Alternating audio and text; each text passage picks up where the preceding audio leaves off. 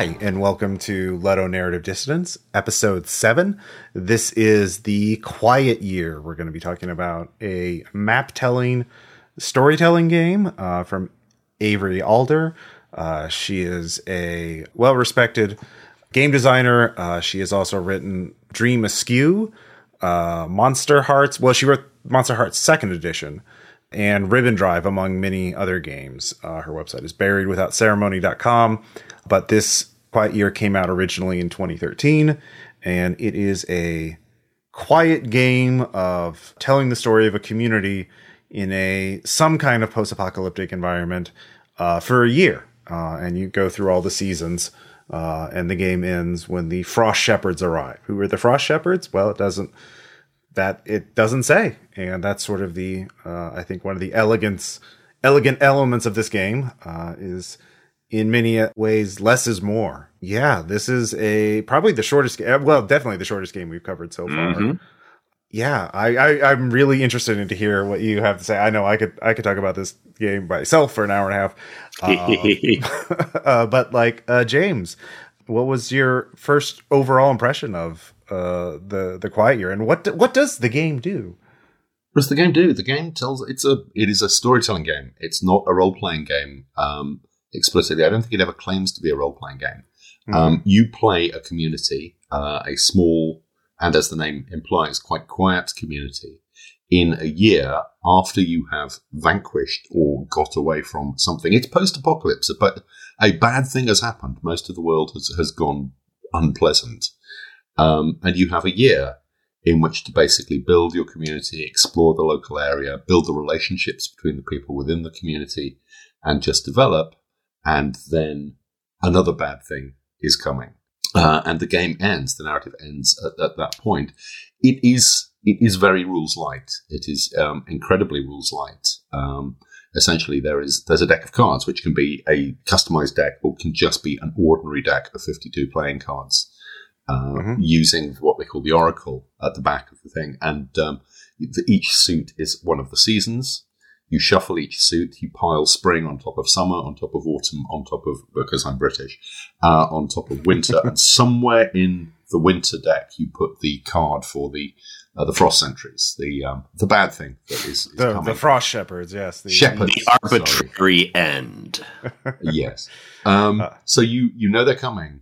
You don't know exactly at what point. And if you want a shorter version, then you can take some of the cards out. But in the full version, all the cards are going to be played out, or at least you're likely to miss some of the winter cards, but you'll get all the spring cards, all the summer cards, all the autumn cards, but you don't know in what order. You don't know in what's coming. And I want to make a point at that point that it sounds like it's going to be the same thing every time. It's going to be the same plot incidents, but actually there are a lot of games, in particular a lot of the really good GMT games, like Twilight Struggle and 1960 Making of a President, and things like that use a very similar mechanic. They are explicitly board games, but they have all the elements coming up, just not in. And those are real-world games. Those are games that are set explicitly in post-war, mostly American or Cold War history.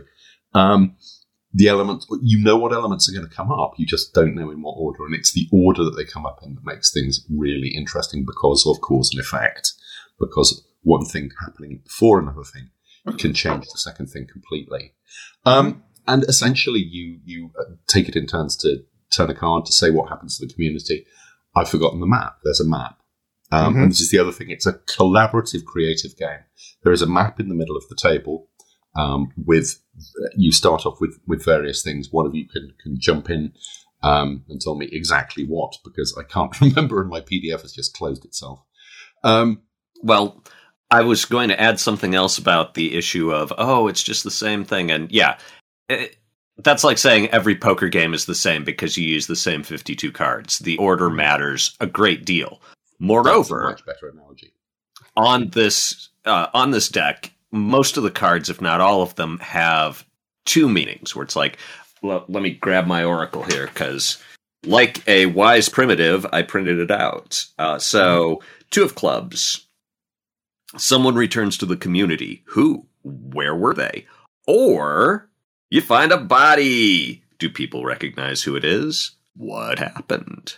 So, yeah, most of them have either different options or the event unfolds in a way with a lot of player input. So another one, I think it's one of the winter ones, let me just pull it random, is someone goes missing. This is 9 of spades. They're alone in the winter elements. Choose one. The community organizes constant search parties, and eventually the person is found.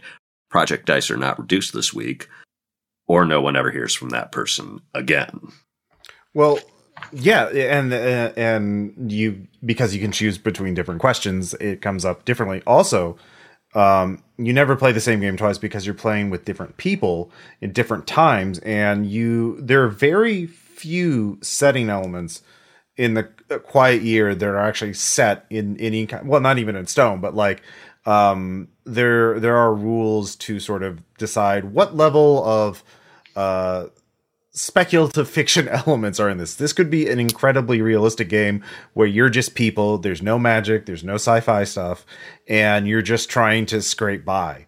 Or you could be like, when I played it for Role Playing Public Radio, we added like giant crayfish and all kinds of crazy post-apocalyptic gonzo material. It's very easy to create a different run, even with the same cards, even asking the same questions, because players are like, oh, well, I want to say there's a crazy murderous cult next door to her. Like, I want to say this is a very quiet year where we're just normal people doing normal things, trying to scrape by. And yeah, so the game ends when the Frost Shepherds arrive. That means the Quiet Year has ended, not that the community itself has ended, although it could end. So yeah. Yeah, does one narrate an ending, or is it always open-ended, or is it individual groups choose? It says when the Frost Shepherd card comes up, the game ends. Mm-hmm.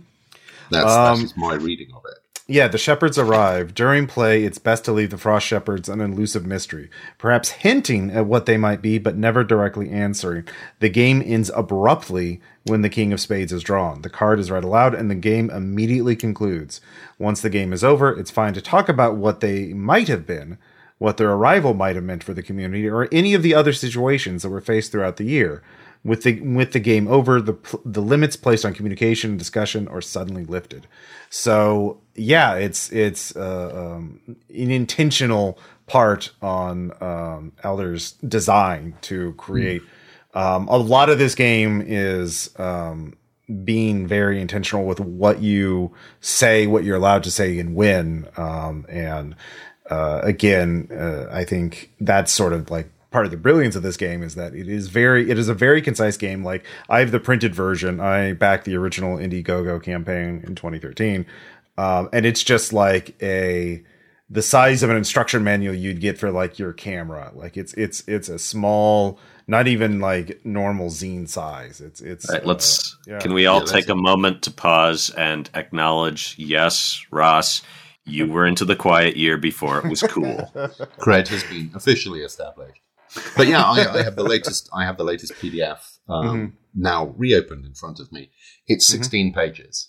Yep. I mean, that's all.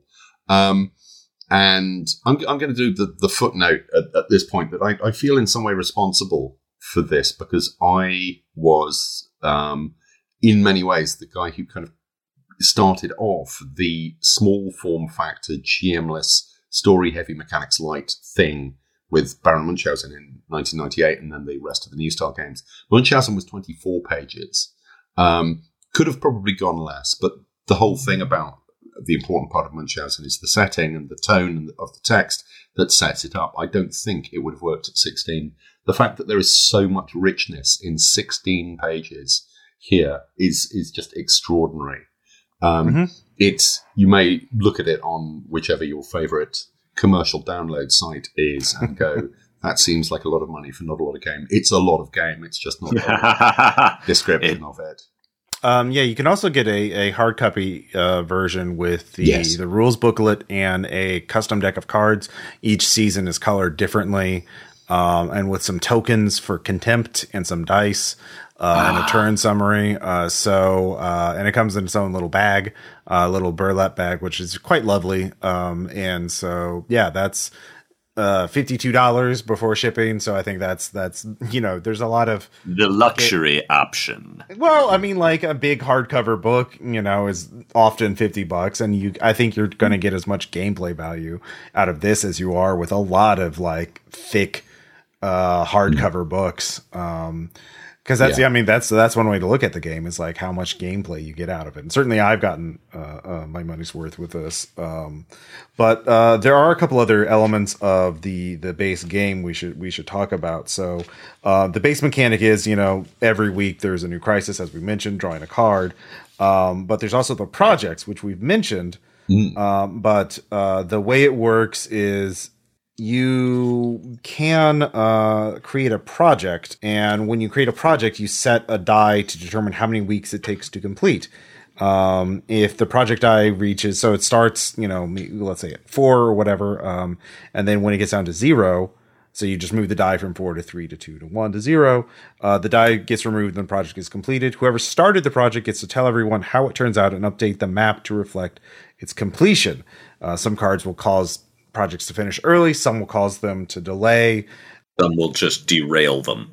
Mm-hmm. And a project could be, I want to plant a pumpkin patch, or a project could be, I want to build a giant biomechanical robot to protect us, depending on what you've established as your tone and setting expectations. Mm-hmm. My view of or what jumped out at me as I was reading The Quiet Year is that this is like a history simulator, only it's not history, it's future history, or alternate history, or fantasy history, but it is historical theory separated from the great men theory of history. And the great men theory of history, the very, very short, sketchy version is that history is just this lazy thing that's flopping there until a great man, in the great men theory, proponents always phrase it as a man, comes along and kicks it into a new shape. And these are all these giants of science and politics and religion who have had these visionary inspirations that allow them to change the course of human history. And it's set aside, it's set in opposition to the idea that history happens because huge masses of people are all into one thing at the same time. And, and clearly there are interactions, and clearly there are great historical figures. But I tend to think that even if we hadn't had Adolf Hitler in history, that some kind of disastrous German racist organization would have arisen because there was just too much bitterness and unaddressed animus stewing around. If it hadn't been him, it would have been someone else, and it would have been different, but still would have been some kind of violent, horrendous convulsion. And this is true of, the American Civil War. I mean, if Lincoln hadn't been there, it would have been someone else. The American Revolution, if it hadn't been the Founding Fathers, it would have been someone else, because the British were just asking too much and were far enough away that they couldn't really enforce their will. Although, I will say, thinking about the American Revolution, I'm like, the fact that George III was not functioning well certainly had a powerful impact on, on the way events turned out. But this, to drag this kicking and screaming back on topic, this game is saying, no, we're not going to focus on the heroes. We're going to focus on, because there's no heroes. You don't have your guy in this game. You have your community, and you are passing it around like a tray of hors d'oeuvres for everyone to enjoy. Yeah. And to clarify a little bit about the basic mechanic, it's actually everyone takes a turn One player is the active player each week. They draw a card, resolve that card. Project dice are reduced by 1, and then the active player chooses and takes one action. Discover something new, hold a discussion, or start a project. We already talked about start a project. Discover something new is creating a new map feature, and hold discussion is talking about this. So sort of exploring the sort of, which is world building, like exploring the community and sort of interrogating what is happening, not just in the community, but also the area. And there are mechanics for all of those. And they're very specific about when you can talk and when you can discuss something. So if you want to talk about something, you have to, that has to be your action. Yes, it's very constrained storytelling. It's very structured. And, you know, as with so many good storytelling games, one must embrace the constraints rather than fight against them. Because if you do, you will create this really interesting narrative. I was talking about the map. Yes. Which for me is part of the heart of it. You set up this map, there's a piece of paper in the middle, and this is not representational, it's just diagrammatic. You don't have to be able to draw well. And at the start, everyone agrees to add one feature. I mean, you agree jointly what sort of environment you're going to be, and then everyone adds one feature, and then you decide one, abundance, something that your community has in good quantity, and 2, scarcities, and you add those to the map. And then as the game goes on, other features get added to the map. It becomes this collaborative, creative thing, this ongoing record, not just of the community, but of its growth and its changes as well. And then the frost shepherds appear and the thing is just locked in ice. and that becomes the chronicle of your quiet year. And I think that's fantastic. It's a very, very clever mechanic indeed. And this for me is the heart of a lot of Avery's stuff, and I am a huge fan. She does an awful lot with very little. And you may read through some of her, you know, very slight rule books and think, not quite sure why that's in there. It's there for a reason, and it's a very good reason. And some of these things are just, they don't have a game effect, but they have an effect on the play, or an effect on the story, or an effect on the tone. Sounds like contempt tokens. Yes. Tell us about contempt tokens, Greg. So part of the game, one of the things you can do is choose to discuss things. And so it's like, well, I don't think we should be growing. I don't think we should be building a giant biomechanical thing when we can't even get the pumpkins to grow. And you can go around, and the person who calls the meeting kind of decides how it goes. But let me find the quote. A discussion never results in a decision being made. Everyone weighs in and that's over. This is how conversations work in communities. They are untidy and inconclusive affairs. And I'm like, that's okay. Extremely real.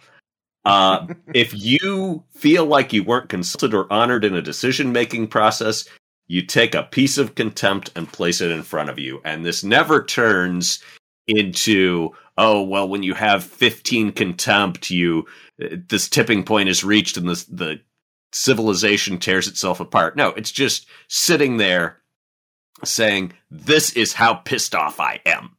And you can give contempt back if you feel better about things. And I love how emblematic it was. As soon as I saw that this game had contempt tokens, I'm like, I think I'll probably like whatever that is. And I was right. So like I mentioned, the game originally came out in 2013. In 2019, Avery released a new edition of it, and where she clarified some of the text in the rules, but also changed 2 small mechanical things. One was the Ace of Autumns was revised, but the relevant part is the option to discard contempt tokens to justify selfish actions has been removed to aid teachability and to reinforce one of the core themes of the game, how distrust lingers. So that was a change between the first and second edition, I guess. So it got meaner. Okay. Yeah, I didn't, well, having only had the 219 thing, because, you say you're an Avery fan, but can you name 3 of her games? Oh, no, I can't. In the original version, it says if you want to act selfishly to the known detriment of the community, you can discard a contempt token to justify your behavior. You decide whether your behavior requires justification. This will often trigger others taking contempt tokens in response. So, it still leaves in the rule that you can, if someone else does something that you greatly support that would mend relationships and rebuild trust, you can discard a contempt token to demonstrate how they have diffused past tensions. Right. The thing I was going to go back to, this is, I like the map. And this have we moved on to how it does what it does? I mean, talking about the mechanics of the game is still what it does. Okay. Yeah. All right.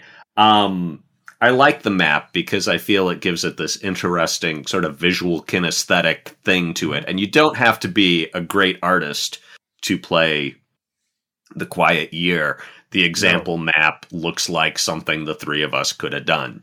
Mm-hmm. Yes. And that's part of the point, I think. It's everyone's involved. It's not meant to look lovely. It's just, it's a record. Yeah, it specifically says it doesn't matter if you can draw or not. You're going to draw on this map. I have a scan of the one we did for the RPPR game, and I just looked it up, and it is very, very simple. So yeah, and that's fine. Like that's the whole point, that you're supposed to participate in this game. Like honestly, the thing that stuck me about the map, and this is was the line: scarcities of running water and transportation are both drawn in as well. And I'm just like, how? It's like Pictionary. How do you draw a scarcity of transportation? Broken bridge. I guess. And scarcity of water can be a poisoned well or a dried up riverbed.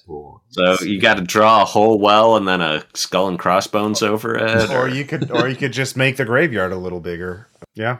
That's one of the challenges of this game is like, there's very little text, but it's very specific about it once, and so you have to so it's demanding at times to be like, what does this mean? You have to think about what words are on here.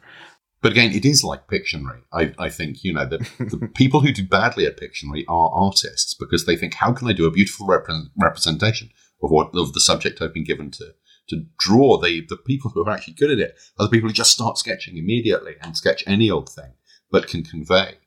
And I think that's what the map is. It's you find a way to convey it. And because you've talked about it, everyone knows what that is, what that thing represents. And it may just end up looking like a scribble to somebody who wasn't there, but to those who were there, that's the poison weed or that's an ink blot. Oh no, that is the battlefield where so many good men and women fell to the pyre. No, dude, that's an ink blot. Yeah, I mean, looking back at the map that I made, these years ago, I was like, I would have to re-listen to the thing in order to remember what every little line meant, actually. It's pretty vague. It's pretty abstract. And I think it's partially also like challenging people to get a little bit out of their comfort zone because a lot of people would never want to draw because they're not good at it, and so this is like, no, it doesn't matter. You still have to try. So, yeah, I think now we're ready to go on to how the game does what it does. I liked the use of cards mapping to weeks and suits mapping to seasons. I'm like, that's just a tight little correspondence that, like, I hadn't thought of that. 52 weeks, 52 cards, 4 seasons, 4 suits. That's extremely tight. And so I like how that works, and I like how you randomize it within seasons, but the seasons all stay in the same order. I'm like, okay, this is taking something everyone has lying around their house, a deck of cards, and using it in an interesting way and evoking symbolic correspondences and sort of, there's a word I'm looking for that's not epistemological. It's the study of symbols. Come on, you guys. Semiotics. Semiotic. So it's a very semiotically tidy correspondence, which I'm sure is a nerdy and deeply niche thing to get excited about. But it's COVID times. I gotta take my excitement where I can get it. Yeah, Avery Alder, very interested in these topics. All of her games sort of involve these. On her About page on her website, she says, "I want to learn how to build healthy communities, repair relationships, liberate the imagination, escape the clutches of capitalism." And all of her games focus on these sort of topics. Dream Askew is also about post-apocalyptic communities, the collapse of civilization and rebuilding. We banded together to form a queer enclave, a place to live, sleep, and hopefully heal. What lies in the rubble for this close-knit group of queers? Could it be utopia? Ribbon Drive is a road trip game, and the music you listen to on the open road. And so she has a very clear idea of her work, and this is sort of her first major work. And it really starts popping in because there's very few setting elements. One of the things it does do is say this is a community of 60 to 80 people, which gives a real interesting focus to the community, because you can't really, especially recently, there are games about building, doing world building and like things like Microscope and Fellowship, which are much larger scale. But this is this is very focused. You're like, everyone knows everyone else by name in this community, and it's interesting. But there have been games about communities, about building communities before. And Greg is going to remember, what was the last unicorn game that they did before they did all the licenses? Aeon? Oh, I know the one you're talking about. The one that was impossible. Another impossible role-playing game in 2 massive volumes. It was you created the world and you played out the world, and it was a fantastic folly, and I could never work out how to play it. Nobody could. I believe even the author came out and said, "Yeah, I did that while I was getting a sociology degree, and it is this thing I acknowledge unplayable." Mm-hmm. Yeah. But the other one, of course, is Ars Magica that we talked about last session, which is explicitly about the Covenant. It's about your community, and all the characters are part of this community, and everything feeds back into that community. And really, it's the story of the community rather than the story of the individual characters, because characters come and characters go, particularly the Grogs. So it has been done before. That territory has been explored before, but often within the context of traditional role-playing structures, often at some length, talking about Aeon again. Cough, cough, rain, cough, cough. Yeah, this is 2030. When did Rain come out? But one could make the argument that Pendragon is the same thing again, which is it's about the court, it's about the chivalric order. The first edition is 2007 for Rain. Yeah, that sounds right. Yeah. There's a review on RPG.net about it. So, yep. But this feels like something different. This feels like something fresher, and one only has to look at its influence as well. I think an awful lot of games picked up on this, and if they didn't take the whole thing, they took elements from it, and some people did take large chunks of it. Ken Height's Killing Bugsy Siegel, which actually appears in my game Las Vegas, which came out not that long after, or at least Ken wrote Killing Bugsy Siegel not that long after, is again a game based around storytelling with a deck of cards in different orders, and it's really interesting to kind of map one against the other. Although that's not so much community driven, he takes the storytelling system from it, but he leaves the community stuff behind. Something I've been looking at is Avery did a follow-up game a few years later. I don't have a date on it. It doesn't seem to have a date on it, with Mark D.S. Truman, called The Deep Forest, it's essentially the Quiet Year without the colonialist elements. And you are not a community of humans, which is an unspoken thing within the Quiet Year, but is, I think, assumed by an awful lot of people. You are explicitly a community of monsters who have been driven out of somewhere, and you're just trying to survive. And instead of it being the Frost Shepherds coming on the King of Spades, it's the heroes. And again, the heroes arrive and the game abruptly ends. And it's really interesting because a lot of the changes are simply in the vocabulary. The structure is broadly similar, but just changing few of the elements. And simply the way that things are spoken, the game takes on a very different tone. I believe it's a free download. It's linked. Yeah. It's linked. I just downloaded it. Yeah. It's linked to from the Quiet Year PDF that I have. There's a couple of little changes, like the contempt tokens. They don't go in front of the player. They go in front of one of the particular monsters' dens on the map, so you know which monster is feeling the contempt. Which I think is more elegant, but perhaps might weaken the story. I haven't played Deep Forest, but I've forgotten how I got onto this. But yes, it exists. It's doing the community thing, but with I'm not going to say turned on its head, but turned to face in a very different direction to the original. I think the two should be read really as a pair. It's like reading the Earthsea books and then reading I'm going to get this wrong, the fourth one, the one that's from the female point of view. And it's suddenly, okay. So it was the first three books were a yin, and then there's a yang. So yes, it's really interesting. Yeah. And an author goes back and looks at their own work in that kind of way and collaborates with Mark Diaz-Truman, who I believe has just made a quite astonishing amount of money with the his Kickstarter for Avatar. Yes, is it the highest RPG Kickstarter of all time? It's certainly one of the highest Kickstarters. Yeah, I think it cleared 10 million or close to 10 million. So yeah, I believe it. At tabletop role playing games, I believe it's number one. An amazing Kickstarter.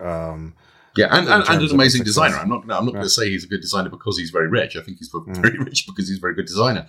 I backed Cartel back in the day, which is a really lovely piece of work. Yeah, I mean, Magpie also published Bluebeard's Bride, I believe. So. Of course they do. Yeah, of course. So. That was stupid of me. Yeah. Weird. The same names start coming up as we look at these. It's the industry is not actually that big. No, it's not. One thing though, in talking about the Quiet Year's influence, I believe I'd have to study this a little more carefully, but there is one of the earlier storytelling games that I believe focuses explicitly. Well, like Alder's other games like Monster Hearts and Dream Askew, as I mentioned, are very queer focused, but like there's a huge community or scene of like games that are especially ones published on itch.io, but not exclusively there, that are really focusing on storytelling games that are not traditional role-playing games, that are really focused on like building up about relationships and about people, and especially queer people, like Monster Hearts, which is, about monstrous teenagers trying to fit into society. And it's obviously a lot of that. Wait, that could be being a literal monster might be a metaphor for being like an outcast, like a queer teenager. Weird. So who could have guessed such a thing? Yeah, exactly. And I've played some of these games, and I know some of the people who have played them, and it's a very different experience than, say, like playing a trad RPG. It's very much on, role playing in the sense of like creating scenes and characters that are memorable. I mean, there are some of these games that I played, like one of the regular people who shows up in RPPR, Bridget. She's run some amazing like one-shot scenarios that, and it's really interesting to see this alternate design space and alternate, people who have very different ideas about what a game should be and what it should do. They're very interested in like role-playing games as like cathartic, like to process their life and to talk about it and to make meaningful art. And I think the Quiet Year is, if you're interested in this kind of game and that kind of experience, the Quiet Year is a really good experience. When I played it more wacky and gonzo as I did. I would like to play it with people who wanted to do like a sincere game about people, about a quiet year, which I think the game is more intending to, but not limited to, obviously, because it's open to the players. So yeah. Well, something I've been thinking about with fiction. I'm going to go off on a little tangent, but I think it's extremely. I mean, probably I see this in fiction because I saw it first in gaming, and in gaming it is much broader and undeniable. So I think of fiction as existing stretched between the writer who writes it and the reader who reads it, right? And the death of the author thing says, no, it's all the reader. But I mean, if there's nothing for the reader to read, there's no fictional experience. And at the same time, there are people who are like, well, the writer controls everything. But no, language is an imprecise tool. To some degree, always, to a great degree, often. And when you have ambiguity at any point in your text, that is an invitation to the reader to interpret or imagine what that might mean. And to me, I've more and more wanted to leave ambiguity in so that the reader can add themselves to the piece. In gaming, this is much more obvious. It's like, okay, I can write what the rules of the game are, but you are going to be in charge of what you choose to do at the table. And so I think that a lot of what's going on with this is opening up that space between the writer and the player, or the writer and the reader. And one really good example of that, I think, is actually the contempt tokens, because the contempt tokens, like is also a really good element of like how the game does what it does. Because one comment I have seen in discussions of this game, and certainly this came up in our own playthrough, is people being dissatisfied with the contempt tokens as a game mechanic, because unlike everything else in this game, it doesn't have a mechanical. There's no. It doesn't do anything. It doesn't do anything. It doesn't do anything in game terms. No. That is, correct. And people like, why do we even have them if we're not doing anything with them? Because everything else is like a tight loop, a closed loop. You draw the cards, you do the projects, or you take your action and you move on.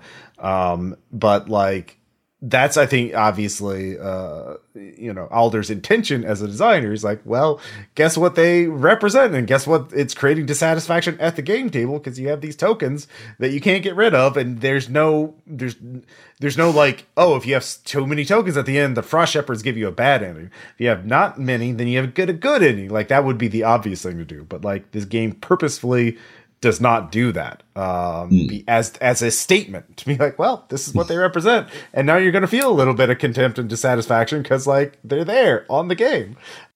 Yes, it's almost it's there's an unspoken thing there about the whole thing. If you die unhappy, if you take your misery to the grave, then your soul will be unquiet, and there'll be a sense that the story has never really ended. It is better to die without that contempt than assuming that you do die at the end.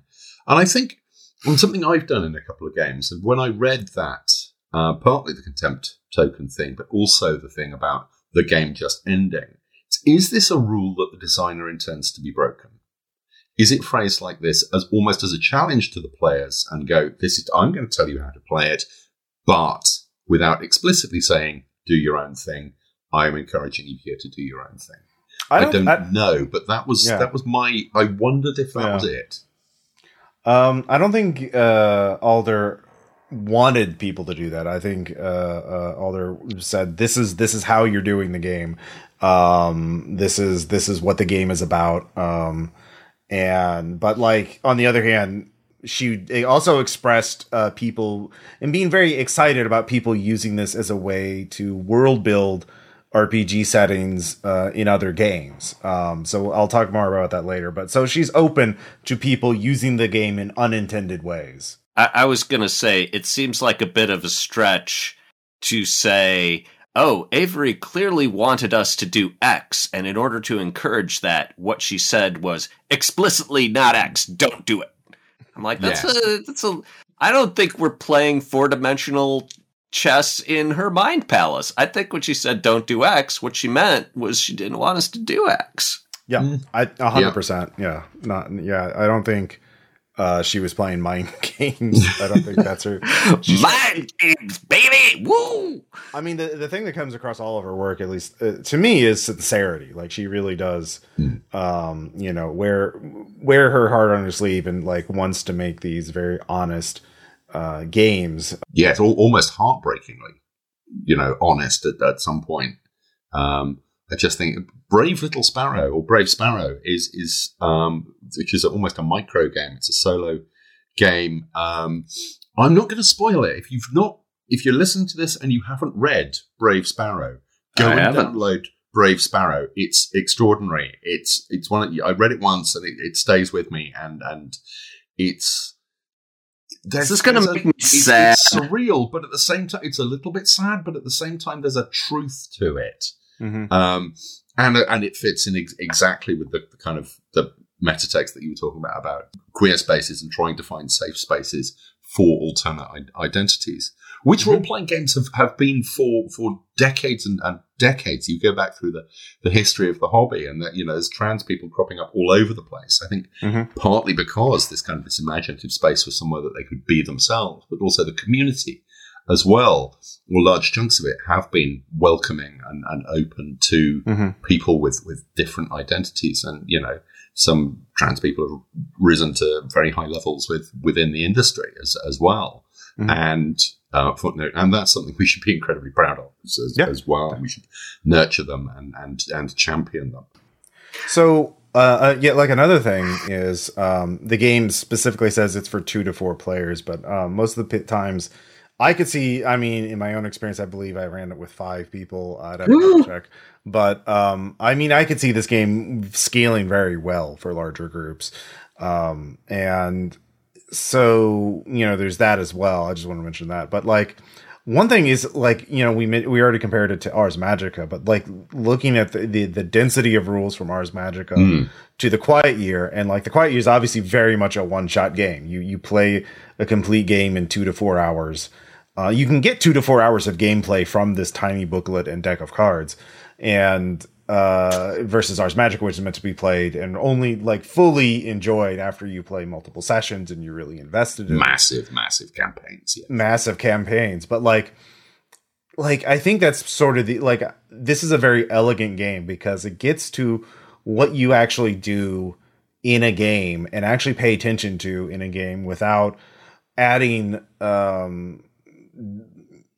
layers of manipulation. Yeah, layers of stuff that you don't want to use or you misremember, it's like encumbrance rules in D&D. Is it really adding on to the game? Do you really want the game to be about encumbrance? The Quiet Year has a very laser focus on what it wants to do, and it does it and knows that you don't need anything else. And you don't actually need that many rules in order to create an interesting game if that's what your vision is. So I find that really in some ways inspiring and also intimidating because it's oh man, I could have written a lot less for my game. Maybe I should focus on that in the future. Less is more, I think, because I know whenever I'm running a game, it's more the rules I don't remember. It's I'm only really running maybe 30 to 50% of the game rules. I'm really only engaging with it, even in a relatively simple game like Delta Green, which is pretty easy to run by traditional RPG standards, I think, compared to say Ars Magica or GURPS, for example. There's still a lot of stuff like bureaucracy rules to acquire gear, or certain other systems that I often screw up or kind of hand wave. Or hand wave, yes. Yeah. I think that's a key element of how it does what it does. But my notes for how do people play is just three little entries: no ongoing campaigns, no prep. Ideal for cons. Because also you're all participating in the map drawing, so it's You're all around the table, and you all have that common thing, and then you no prep. Yeah.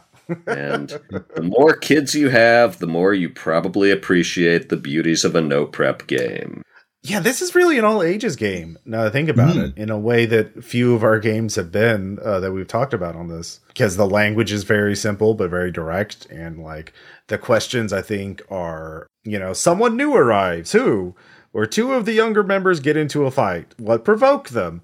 Like those are the kind of prompts that like anyone can answer and come up with a good response. You kind of do want to see this played by a gang of 7-year-olds now, don't you? Perhaps with an adult present to sort of moderate and manipulate the cards and whatnot. And, keep if I remember correctly, there's a mention once or twice of a facilitator. And I don't think it's ever properly explained or really gone into any detail, but there is a sense that Avery's thought about this being run with someone. Perhaps, just come almost in the background to make sure the story stays on track. Well, and it's at the beginning, it has, read this part aloud. As the facilitator, read the regular text of this chapter aloud to the group, following the instructions written in italics as you go. So it's very scripted in its presentation of how you get into it. Yeah, I think the facilitator is just the person who is assumed to own the game and is the one teaching the game. Like that's actually one of the things this game explicitly says is like it's 3 to 4 hours including teaching the game, which very few games really take that into account at all. It is very nice. And I'm going to jump in here. It explicitly tells you how to teach it as well. It gives you text to read to the players. Almost I'm going to get foofy here. It's almost ritualistic. It's almost you do things in a very particular way, in a very particular order, and it's quite meticulous. And if you're doing this with a different group of players, with people who'd never come across it before, then there's a very good reason for that. If you're doing it with the same players, then you do it for the second time, you do it for the third time or something. It acquires almost a kind of a ritualistic overtone to it. This is what you do at the start of a game of the Quiet Year. And I think that's very much part of the atmosphere of the thing, part of the opening up this other space, this magic circle, almost this sacred space in which the game and the story is going to take place. And I've waffled about the magic circle in the past, but the idea of it just being punctured at the end by the drawing of this card, and suddenly this space has gone, this community has gone. I forget who wrote it, there's a tiny little indie role-playing game out. It's like this one-page conceptual thing where you come up, you say there's, in the next room, there is a perfect but incredibly fragile society that has in some way emerged. And if it is in any way disturbed, it immediately ends. You destroy it, almost by thinking about it, you destroy it. And it's a game that you can't play the game because the moment you start to think about the game ends. And there's almost an element of that, but in a kind of a much bigger way that, a game that sets out to create this space this mental space, this shared space, and then deliberately punctures it at the end. And again, the Frost Shepherds, now that the more I think about it, the more I really admire the Frost Shepherds arrive, the game is over. Like, you always want them leaving wanting more. And that's the hell of a way to do it. And like, if you play it right before dinner, then you have something to talk about at dinner. You have something to especially at a con, like we talk about a con, like if you with a group of strangers, you could now you have something like, well, what do you think would happen after that? So everyone can come up with their own headcanon of what happens or who the Frost Shepherds are, or are they even people? Is it just a term they use to describe a winter storm? What does it mean? I would choose to seduce the Frost Shepherds. Roll. Yeah. Yes. Thank God that can't happen. So going back to the I think we're on to how people play it.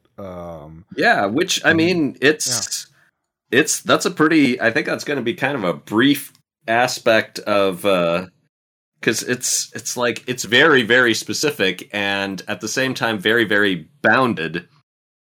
And the only reason you would change its limits and boundaries is if you didn't actually want to be playing the Quiet Year if you wanted to be playing Ars Magica or something else. And you're like, well, how can we turn... punctuated by gunfire. How are we going to turn this into an ongoing campaign with, singular heroes whose trajectory from scrappy farm boy whose parents were killed by orcs to warlord of the wastelands? And it's like, no, you're now playing something else. Play Apocalypse World for that.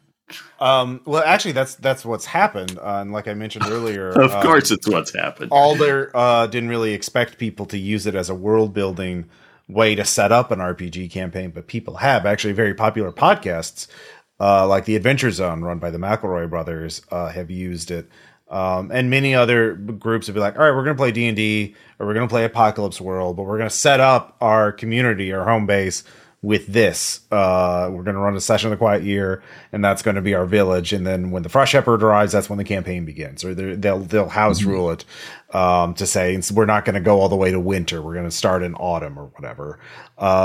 And I could certainly, if I was to gun to the head, run a D&D campaign, well, I'll do that. We could just do a session Quiet Year to kickstart because then it's a collaborative thing. Every player gets input, and by the end of that session of the Quiet Year, everyone knows that area. Everyone knows and the conflicts have been installed. Yeah, exactly. Yeah.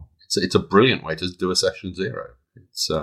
It's also players have also talked about it would be easy to create new cards and new questions, or even to go cardless, to simply have house rule one player to ask 2 different questions that then the active player has to choose from. So once you've played a few sessions, you get a sense of what are good questions, what are bad questions. And I feel like there are resources or communities that are able to do that. Yeah, I talked at the start about the possibility of taking some of the cards out to give you a different experience each time, so you don't know what's going to happen. I wondered about the possibility of adding your own cards in.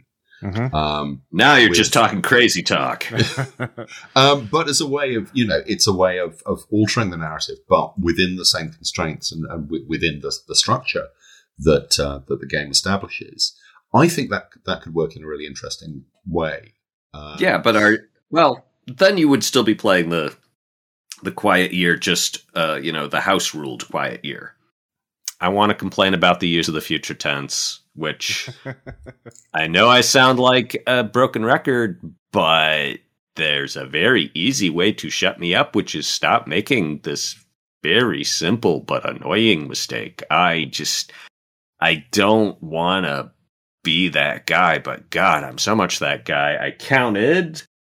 There are 41 uses of the future tense in 16 pages, and that's with a lot of art and very efficient writing. And I'm like, it's so close, but it could be more efficient if... Let me find... listen to the sound of pages rustling so you'll know I'm taking this seriously. If, ironically, in the section pacing... Instead of, spring will ask us a lot of questions and we will learn more about our community's inner workings and surrounding landscape. In summer, larger threats and greater progress will both emerge. Autumn will challenge us with more serious dangers and losses. That could be, spring asks us a lot of questions and we learn more about our community's inner workings and surrounding landscape. In summer, larger threats and greater progress both emerge. Autumn challenges us with more serious dangers and losses. It's not hard. I feel like once people know, everyone will just take it for granted that that's how you should do it, right? Have you ever wondered if people are doing it deliberately to piss you off, Greg? I'm not that paranoid, and I don't think I'm that important. And I mean, it still sometimes slips into my own work, but every time I see it, I just become so consumed with self-hatred that I never let it happen very often. So, yeah. Please, future game designers, show kindness to an aging man. Yes, you can use the future conditional if you're writing a time travel game. That's acceptable. Nope, not even that. God. It's trying to find a loophole somewhere. Yeah. I will die on this hill, and I will take every one of you with me. You really will. It is very. Oh no! I should have said, I'm dying on this hill, and I'm taking every one of you with me. Let the listeners decide that. We'll let them be the judge of that. Let us know in the comments. I do want to say, thinking about how people play it.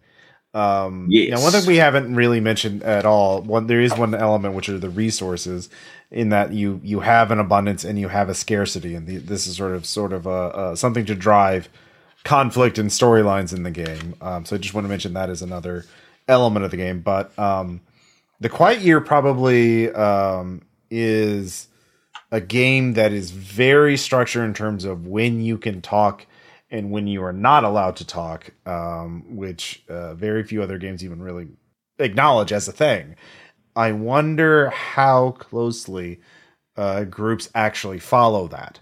Because most games are free flowing conversations where people interrupt each other, people run long, people meander, or people don't say enough and they miss their cue.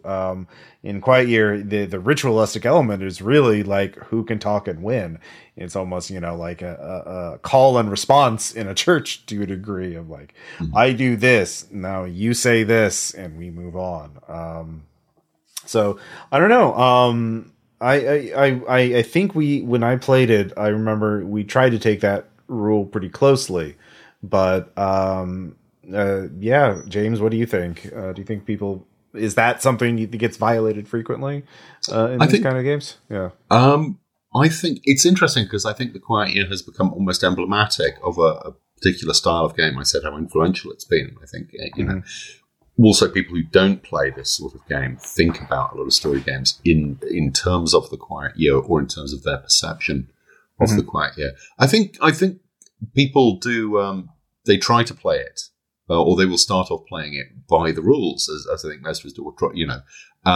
And some groups will move away from that. They will find a rhythm or a set of beats that works better for them in creating the type of stories that they want to create. Whether it's a proper Quiet Year story or not is debatable. But everything gets house ruled. It's just like encumbrance. It's true. Everybody brings their own stuff to it. And I said, I think Avery's writing is incredibly. I think the structure is incredibly fine. I think a lot of the little nuances and little hints in there are beautifully judged. It's quite possible a lot of people don't pick up on it. I know, in much longer games where particular rules have been stressed for pages at a time, I completely forget that those rules exist or simply pay no attention to them. It's quite possible that people either gloss over a rule that isn't stressed or a point that isn't stressed or a little a tweak, or alternatively interpret it or think they have it right, but don't. I mean, as I don't think very few of us ever played D&D the way Gary Gygax intended us to, and I think Gary Gygax was probably quite disgusted by that. But the community became much richer because of it, and I think one of the reasons that it's been so influential is people have played it and worked out very quickly how to tweak it, how to house rule it, how to turn it into the game they want to be, not their own version of the Quiet Year, but a different game using a similar structure. And it's a very short game. It's very easy to rewrite. It's very easy to reskin. Very easy to put your own spin on it. And it's gone out there, and they've kind of become almost I'm not going to say an ambassador, but its influence has spread widely. Yeah. Well, and I like that because as I'm looking at this, what my insights were with, why do people play it the way they play it, is this, I'm reading this, I'm like, this is genuinely taking some assumptions, often unconsidered or underconsidered assumptions, and just yanking the rug out from underneath them. It's like, oh, there must be winning. No, There's no winning in the quiet game. Frost Shepherds show up. That's what happens. I mean, there must be protagonists. No, this is the story of a collective. There's not even the little triumphs that you get in most tabletop role-playing games. There's minor successes, but yeah. Well, I mean, the little thing, you gotta celebrate the little thing. And then, the assumption that there has to be a climax, that it has to, you need your rising action and then the big finale, and then, and then falling action in the sort of 5-act or 3-act structure. But, this is like, no, here's some stuff that happens. And then it stops. And, and finally the assumption that mechanics must do something other than give form to feeling. And I'm like, but that's all contempt tokens do, is they take your incoherent sense, did I pronounce that right? Your unformed sense of dissatisfaction and give you a tangible object that you can hear clatter against the pages, or clatter against the tabletop and map as you drop it in front of you, saying, this didn't satisfy me, I don't like it. And so, yeah, it's doing a lot of new stuff and pushing games in new directions. And I'm like, that's probably why it was so popular, is that people like things that are new.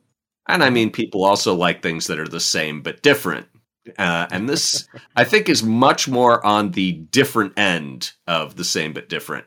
And generally, it is harder to succeed with something that is very different and a little the same than it is to succeed with something that is very the same but a little different. So kudos to Avery for managing, for taking a big swing and connecting. Yeah. I mean, I don't think when it came out it felt revolutionary. But looking back on it now, after 8 years, it still doesn't feel revolutionary. What it does feel is subversive. It takes an awful lot of the tropes that we've grown used to in group storytelling games, including role-playing games, but also the stuff that came out of the Forge, the stuff that came out of New Style, all the rest of that, and it just quietly tweaks it and pushes it in its own direction. It uses dice. It uses them as scoring tokens. You never roll the dice. That's beautiful. I love the dice are on the table. If you like dice, the dice are just there. You just never roll them. You never get that little bit of magic, hope and anticipation and random surprise when a dice rolls. The dice are deterministic. And there are many other games that do that, but not like this, not in the way. I can't think of one that does it exclusively. They exist only as counters. And, you could have done anything for counters. The dice are something that everyone will have on hand, and which interact nicely with the landscape of the physical map.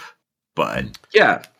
I think the new Warhammer 40k RPG, Wrath and Glory, there's a Wrath die that I believe is used as a counter, and as you build up Wrath, you can unleash certain abilities if you're a Space Marine or something. But that's the only other uses of die as a counter I can think of off the top of my head. 13th Age.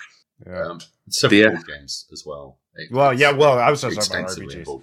Yeah. Boy, isn't it? The escalation die in 13th Age, it's like, okay, well, yeah, that's right. Yeah.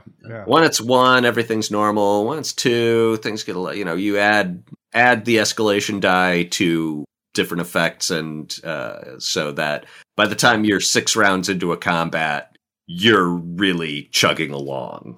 So yeah, I always think of the escalation die in 13th Age as the playing music as someone's giving a thank you speech at the Oscars to like hurry them up. It's like, get this fight over with.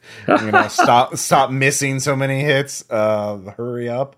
But yeah, we'll talk about more if we do that episode. One question that I would have, I actually just did a search, and I found, you talked about the Deep Forest as a quiet year hack or adaptation.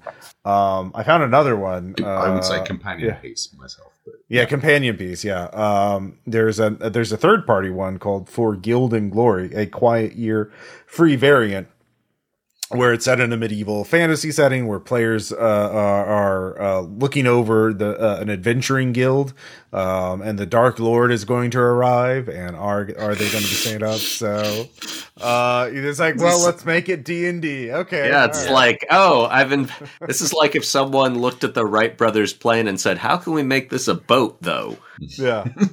But I mean, that's sort of the question. Like, I would love to hear from both of you, like, what kind of variant or adaptation you would do to The Quiet Year. I mean, I have one in mind. So I'll go first since I introduced it. So mine would be called The Quiet Condo, and this would be essentially an adaptation of the Ballard novel High Rise. You are in you're in a condo was not quiet. It was not quite. Well, maybe it's quiet because everyone's dead. So it's 60 to 80 people on one floor in a luxury high-rise building, a condominium, and and everyone just decides to stay in, or maybe they can't leave because there's a zombie apocalypse going outside. The building itself is an arcology, has plenty of resources, certainly enough to last more than a year. And at the end of the year, the outsiders appear. Are they rescuers? Are they invaders, raiders trying to take your stuff? Is it a plague that will wipe you all out? So what happens in the year in your condo? Do you build a utopia, or are you all going to go barbecue the neighbor's chihuahua because you need food, you need some meat? That is obviously a very different interpretation, but of the spirit of The Quiet Year. But I mean, architecture and horror are sort of my things. Oh, there it is. Yeah. I don't know, man. I don't know what I'd do with The Quiet Year. It would be easier to think of something if I played it. We could do this as an actual play. This game would, I think, translate very well online with a whiteboard. Well, maybe. Yeah. I don't know that I agree. Okay. I feel that having the tangible tooth of the paper under your pen would really add something to it for me, and that just like, oh, well, okay, I'll draw with my finger on my trackpad and hope that the program doesn't crash out. I don't know that would satisfy me. All right. Fair. I know what I'd do. Well, one of two versions. I'm very into kind of I mentioned constraints and constrained environments. I would put it on a small, your shipwreck survivors on a small island, and you know it's a small island, and you know you are, at least you think you are the only people there because you've circumnavigated, you've walked around the coast. You know that you've walked the periphery. Exactly. So your resources are finite. You may find stuff, but you're not going to suddenly discover the city or the hatch from Lost. What you've got is what you've got, and dealing with that for a quiet year. And so the focus is thrown absolutely on the community and the people within it. And those interrelationships. That's the way I would take it. Or I'd put it in a moon base. You're part of a small colony on the moon. You look up one wing. Oh, look, all those flashes on the surface of the Earth. Wonder what's going on there. Jeez, dude, dark. And then that's it. At the end, the spaceship lands, and you've no idea who's in it. That's the way I'd take it, but then that's the kind of stories I would be interested in exploring within this space. Although I think it's, if I'm looking for a dramatic story, that's what I'd do, but I think it has a huge advantages in, it does what an awful lot of role-playing games don't. It can be very kind of almost meditative. The clue's in the name. It's a quiet year. And not all the incidents are going to be quiet, but overall this is a year that doesn't have, as we've said, it doesn't build up to a climax. It doesn't have the big beats of the story structure, deliberately so. You know what? I thought of the quiet dungeon. What happens to a dungeon a year after the big bad evil guy is slain? Like the evil's gone out. Maybe do new occupants move in, or indeed the player characters have left, having slaughtered half. Having taken all the valuables and killed half of the inhabitants. Yeah. Wow. Yep. That'd work. That's great. Yeah. That's how you turn it into D&D. As a stinging critique of the entire dungeon crawl endeavor, Okay, what would I do? I'd be tempted to see if there's a way you can turn the map, instead of measuring space. I'm like, okay, let's make it the quiet timeline. And so the map, I do it as like some kind of long strip, and the cards are not events, but locations. And you're trying to track what is happening across the history of a culture, or probably maybe one culture in particular. And it's like, let's see if we can build the past and, explain the present. And so I would replace the arrival of the Frost Shepherds with a negotiated, this is the crisis we want our culture to be in at the end of the game. And we are going to create a backstory of how we got to this crisis.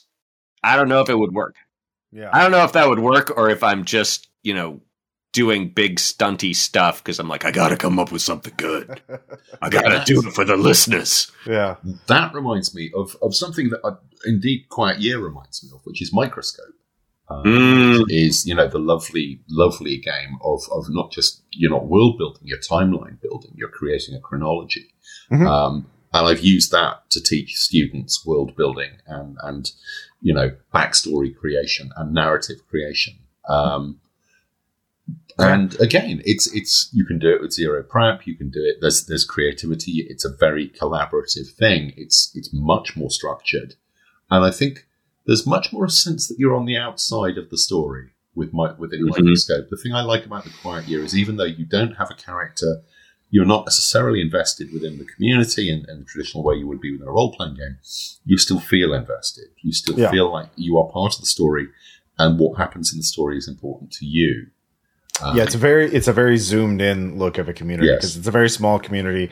It's over a relatively limited period of time, and 60 to 80 people in the community. So like, you're going to be able to name certain characters, I can see how, unless you were deliberately holding yourself aloof, it would be pretty easy to get invested in these history's underdogs who are stuck in this situation who don't even know that the frost blade of Damocles is hanging over their heads. So the Quiet Year, cannot recommend it enough. If you print and play the cards, or use the online resource to look up what a normal deck of cards can do, what each card represent, what 2 questions each card has. Yeah, I mean the bargain option is buy the PDF, dump it to your printer, boom.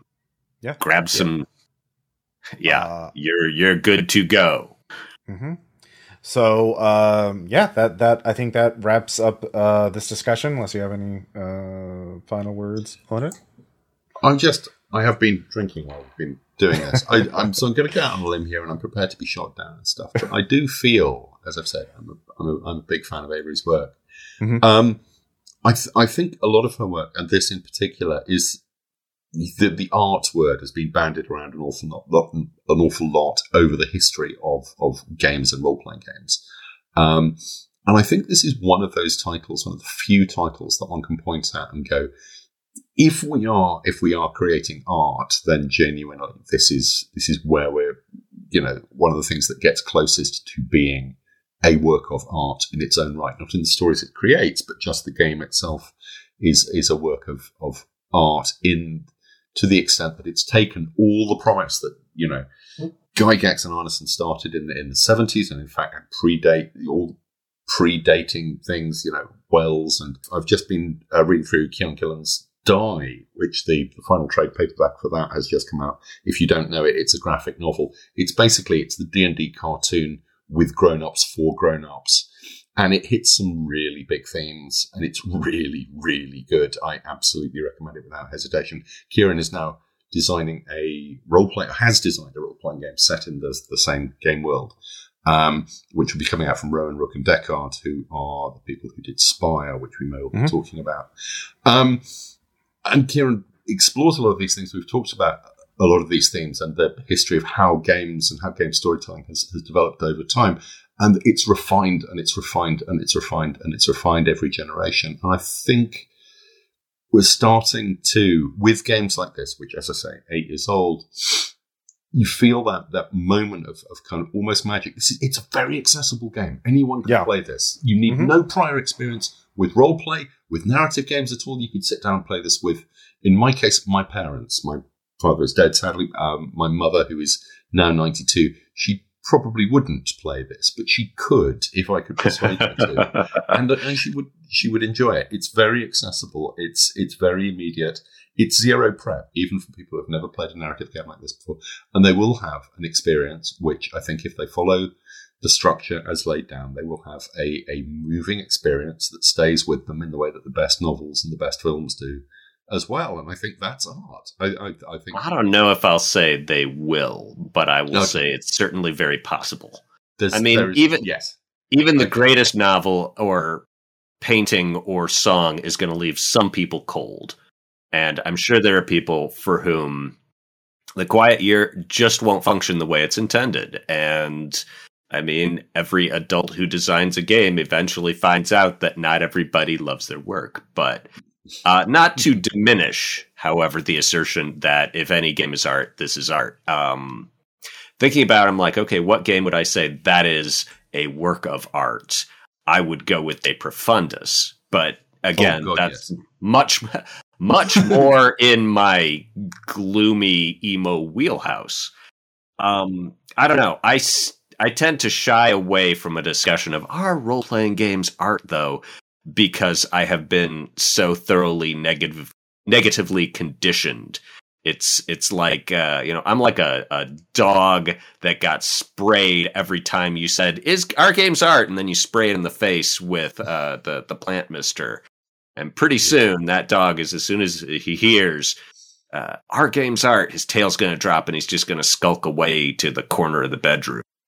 But I can't remember who it was who said it. He said, art does not come and lie in the beds we make for it. We can discuss our game's art endlessly, and we'll turn around and discover that games are art while we were talking about it.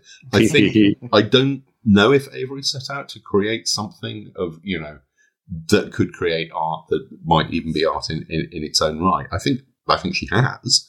And, with the benefit of looking back on it and looking at it within its context and within the wider context of what, media and storytelling, I think it's a unique thing. I think it does something in a unique way. And I think it does it with a great deal of beauty and poignancy. And, for me, art is about creating experiences that move us. And bingo, it does. That was a argument I made and which was responded to in breathtaking bad faith. So I'm just going to step away. I will add something from the author Daniel Pinkwater, who was talking about writing and about his experiences in art school, making prints and painting. And he said, yeah, there's clearly a difference between capital A art and, just art with a small a, which is, someone made a carving, someone made a painting, someone, plinked out a song on the guitar. And he's like, and I'm not sure how you can tell when small a art becomes capital A art consistently. But one thing I have learned is that the fastest and most certain way to make small a art is to set out to create capital A art.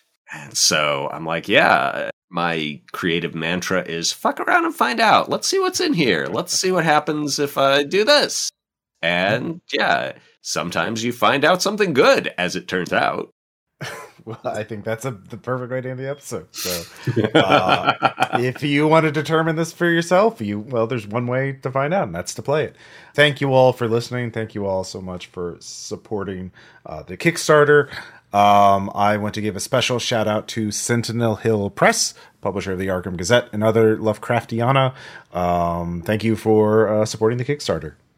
And I will give a special thanks to backer Christoph Nafjen. I hope I'm pronouncing that right. I'm like, have I seen that name in my social media and stuff and backer lists before? And, it's possible that it should be pronounced Christophe Knife Gun, but that's maybe a little too on the nose in the role-playing game community. But however it's pronounced, thanks.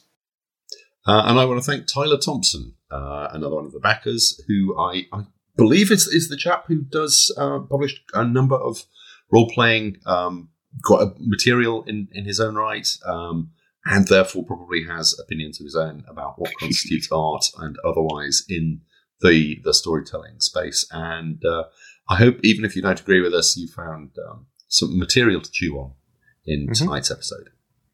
All right. Well said. We'll talk to you all later. Ta-ta. Bye.